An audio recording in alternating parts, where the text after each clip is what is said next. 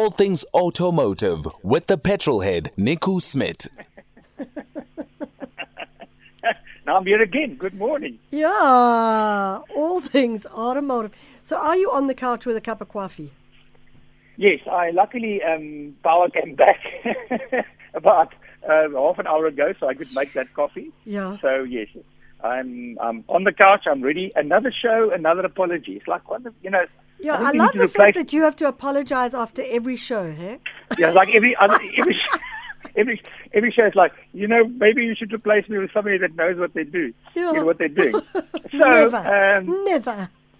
there you go. I'll just keep on apologizing after each show, saying, listen, I actually know nothing, so let's replace this guy with somebody that knows what he's talking about. So you remember a while back, I've had a few people ask about why don't we have solar panels on cars?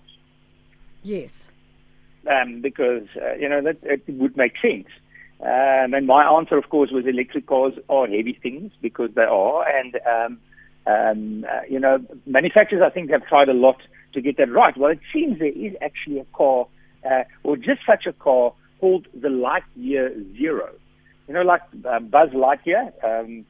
So in this case, the car is called the Lightyear Zero, which is a concept car, but it also looks like this is a car that will be sold in certain countries in Europe. And this actually has voltaic panels that help to charge the vehicle. So when you're driving, they will put energy back to get range in the vehicle. So, so first of all, the concept is to make an electric car that is as light as possible. So the car weighs about 1.5 tons, which is normally quite light for an electric car. Electric cars easily go 2 tons or 2.6 tons. So it's 1.5 tons, first of all. So it is very slippery at 0.19, or the drag coefficient is 0.19, which means the car is extremely slippery. And then also, it really is about efficiency. So it actually has an electric motor at each hub. So literally, it's almost like think of it like this. It's almost like the mag is an electric motor. So there's an electric motor at each wheel, and the whole car is really about efficiency. So the power output is not a lot. It's only about 100 kilowatts. Yeah. So the idea is actually that if the car stands in the sun, you could put energy back into the battery. So according to the company, this car can get about 70 kilometers of range every day by just standing in the sun. So it's almost, the point is that almost like a range extender. So in other words, it's there to try and not let the level of the battery go low. So you charge the battery every day, or you charge the battery, and then if you're driving, the sun actually keeps energy in the battery, so it doesn't drop the range at all. So as I said, you can get about 70 kilometers per day. That's the claim from just the sun, and the total range overall of this car is 624 kilometers. So it's actually quite a lot of kilometers that you get out of the car as a total range. And as I said, with electricity as well, that's quite a lot of energy you can put back into the car. But it's not fast. 0 to 100 is only about 10 seconds. And it's going to cost roughly about $250,000. So it's about 4 million rand before import tax. So it's not cheap to get a car that runs off the sun. And it does 0 to 100 in 10 seconds. Which is really slow. So this car is really about one thing only, which is efficiency. It's not about performance. It's not about anything else. It's about saying, okay, let's harness the sun. Let's make a car that's as light as possible. Also, normally with solar panels, you can't really bend them.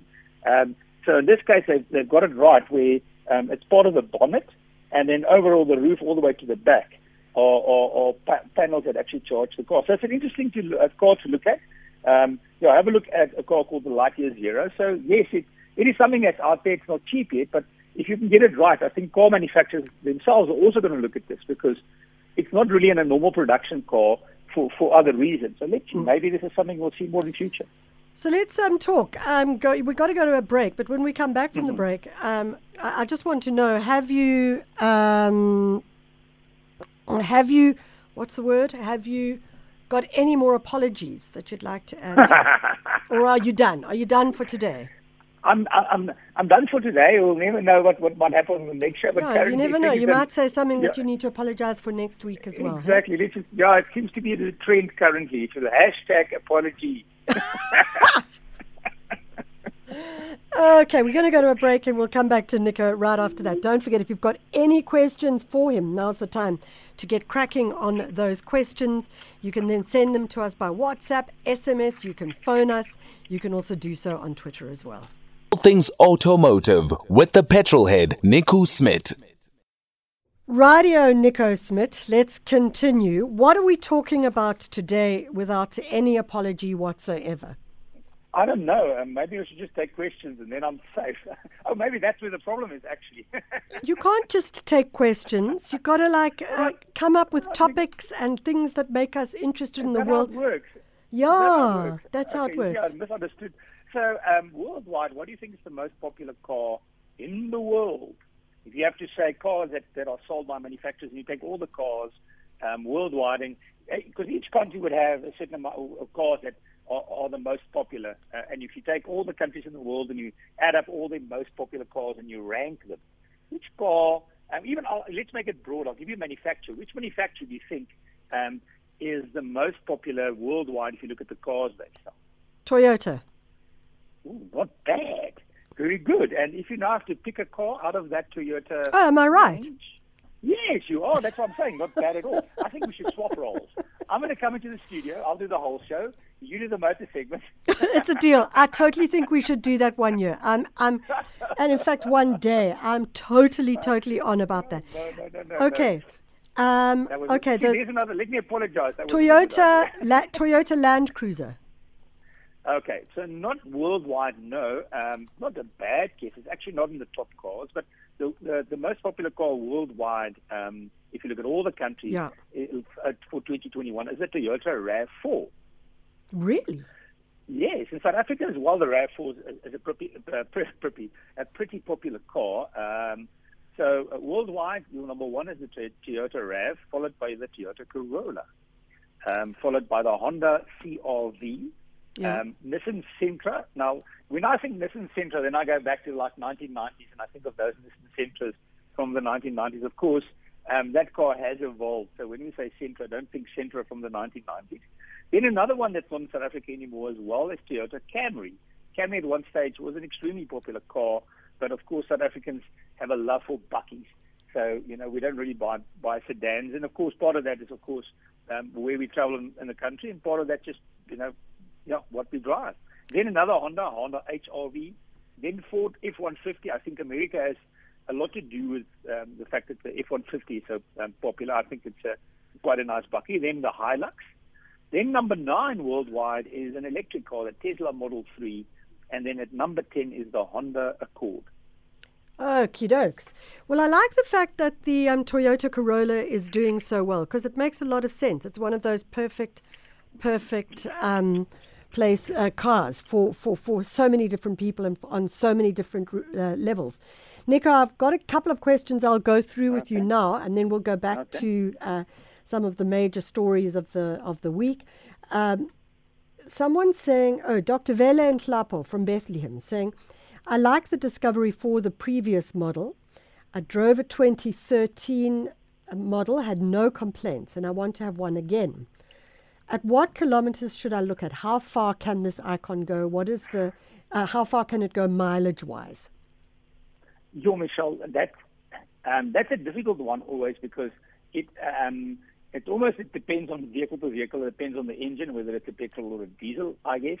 And for me also, in any car, it depends on how well the car was looked after, and if the car had all its services. So I would start there with a full service history with any car. With Land Rover, that would be a good start. So the car had all the services. And normally, if you're looking at that far back, the car's out of plan for a while. So the car could have been, serviced somewhere else. So did the car have a full service history? Then where was it serviced? Then did they do a good job? When things broke down, were they replaced? Because again, if you leave one problem, it could create other problems. Gearboxes on those cars, I think, are torque converter gearboxes, so they're quite reliable. You've got to look at things like air suspension. If you have to replace the air suspension, the car's almost now going to be 10 years old. that could be quite an expensive exercise. So the downside with any car that starts getting age behind it is that, things will always have to be replaced. My car's already quite old as well, so I recently had to replace some stuff from the vehicle. I've had to replace batteries. I recently had to do brakes.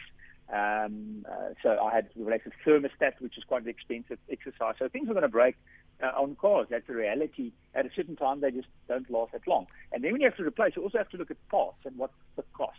I mean, the Disco 4 is a great car, don't get me wrong, but do realize that when the car is older, and an older car like that, the cost of replacement parts might also be quite an expensive exercise.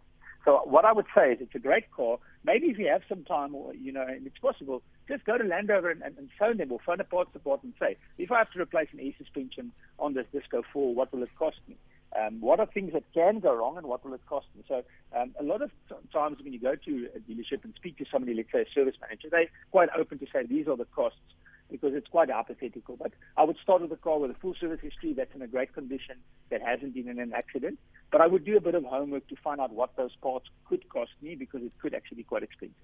Nico, should one take the car could one take a second-hand car to Discovery and ask them to check it out?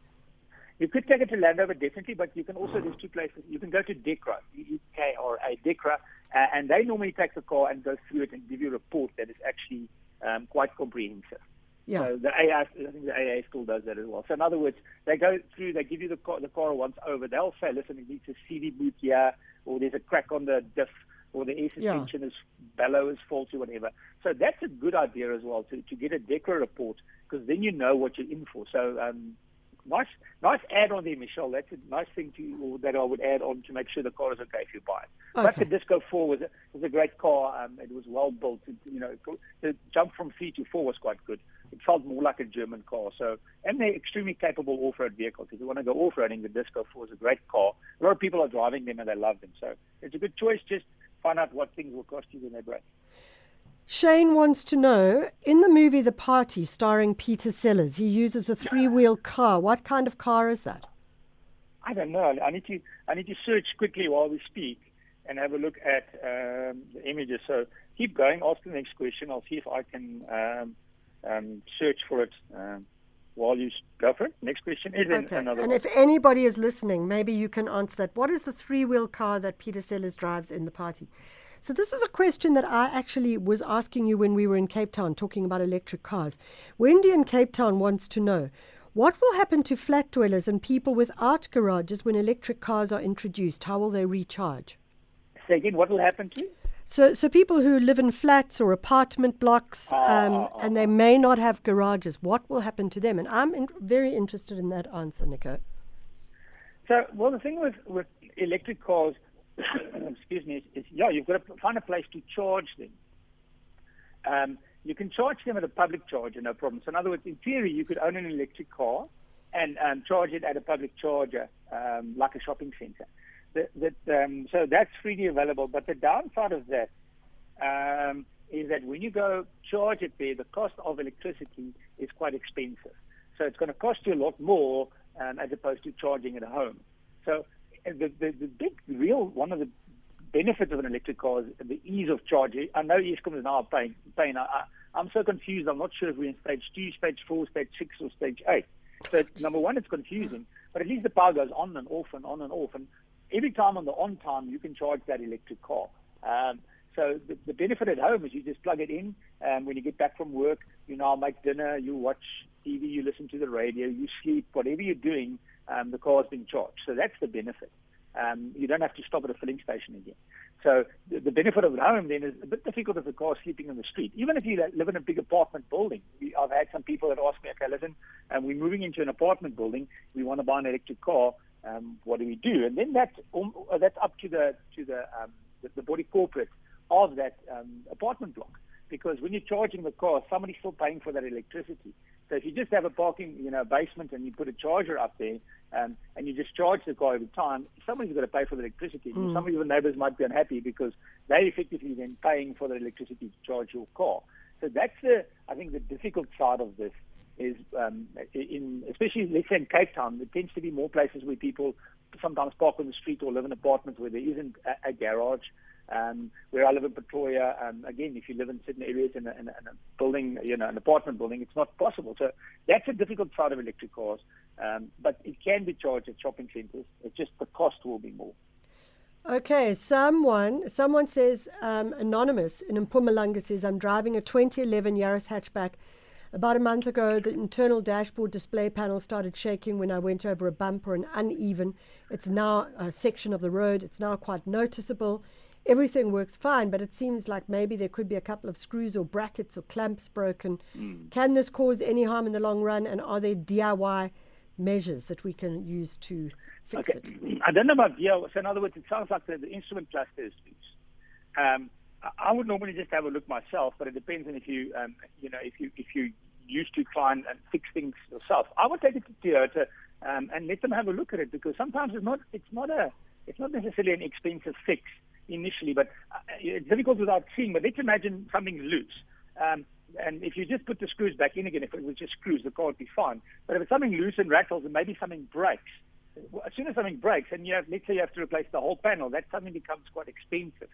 So, and while it's loose, have a look if there's if you have a screw loose, try and tighten the screw, see if that's possible. Otherwise, just take it into Toyota and maybe they can fix it before something breaks. So something like that, I wouldn't leave.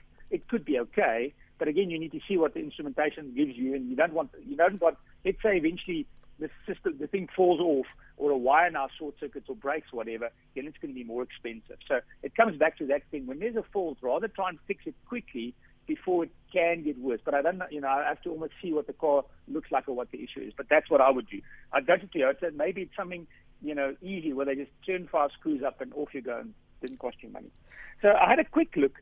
It's difficult to say without spending more time. It looks like a Morgan. I could be wrong. There's a car called a Morgan. So if you search for Morgan, Morgan has a freewheel. You're talking about the Peter Sellers movie. So Morgan actually has a very interesting three-wheeler that they still sell now. You can buy a Morgan three-wheeler even today. So it does, if I had a quick look, because I'm trying to multitask, but Morgan has a three-wheeler car that you can buy. I saw one in Sandton a while back, which was actually quite cool. So it could be that.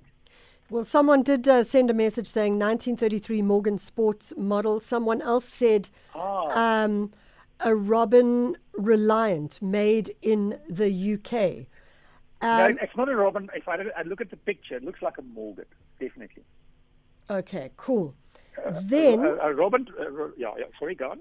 No, that's cool. Just what is a Robin Reliant? That's a car. If you watch Top Gear, you would have seen on Top Gear while Jeremy Clarkson drove. So that's a different car. Okay. Okay. Hi, Michelle. Can Nico enlighten us to the potential long-term wear and tear of road speed humps on vehicles over time, even if taken at a low speed? And I would add, can we sue the city? Well, I would say the same. If my fridge goes because of load shedding, can I sue Eskom? So, same question. I think car suspensions are made. I mean, you have springs in a car. You have a suspension in a car to make the ride smoother, but also to absorb all the bumps in the road. So the car is fine. I think if you take these things at speed, you can do damage. But if there's a speed hump and you're going slowly over the speed hump, I see no issue. But if you're taking it at speed, the impact or the force through the suspension is quite harder. So I think that affects it. So in other words, it's all again about what's the speed and what's the force going through the car. But the car is made to take bumps and unevenness in the road all the time. Serious potholes as well. If you hit a big hole, that hard knock could actually also damage the car. Where if you were going at 2 km an hour through it, it might not make a difference. So I think the speed at which you take things does affect the damage at which it does. But I don't think that you can probably sue. Unfortunately, I don't know who you're going to sue, because you're driving. Let's say I live in Pretoria. Who exactly would I sue for the bad roads? Okay. So this one is because you're one of the Oaks. Okay, so it's like definitely because you're one of the Oaks. It's like, Nico, my bro, do you know how to get an international driver's license in South Africa? Where? What's the process? Well, depends where you go. You don't need that. You can go to the AA and get one, but it so much looks like a fake thing. It shocks me, because it's a little book. You go to the AA, it's a little book they write in. So when you go somewhere else, they almost I've had it before. I can't remember where I went, and they almost lifted their eyebrows when they looked at this thing where somebody actually put a picture in there and wrote in it. It is valid, so at the AA. But I've been to a few countries, Michelle, where if I go to, let's say, to Germany, my driver's license works there. In the USA, I'm trying to think, I think my driver's license worked there. So I think you just do a little bit of research. But in a lot of countries, if your driver's license is valid in South Africa, it might still work in that country. But I think an easy internet search would also fix that. So you don't necessarily need to do that, but if you're worried, the AA is the place to go. So just for clarity, when you want to get your driver's license, what you're saying is that one should just go to the AA, get that driver's license. You don't have to actually go and do a test or anything. No. So if you want an international driver's license, you go to the AA, you say what's the cost, whatever the cost is.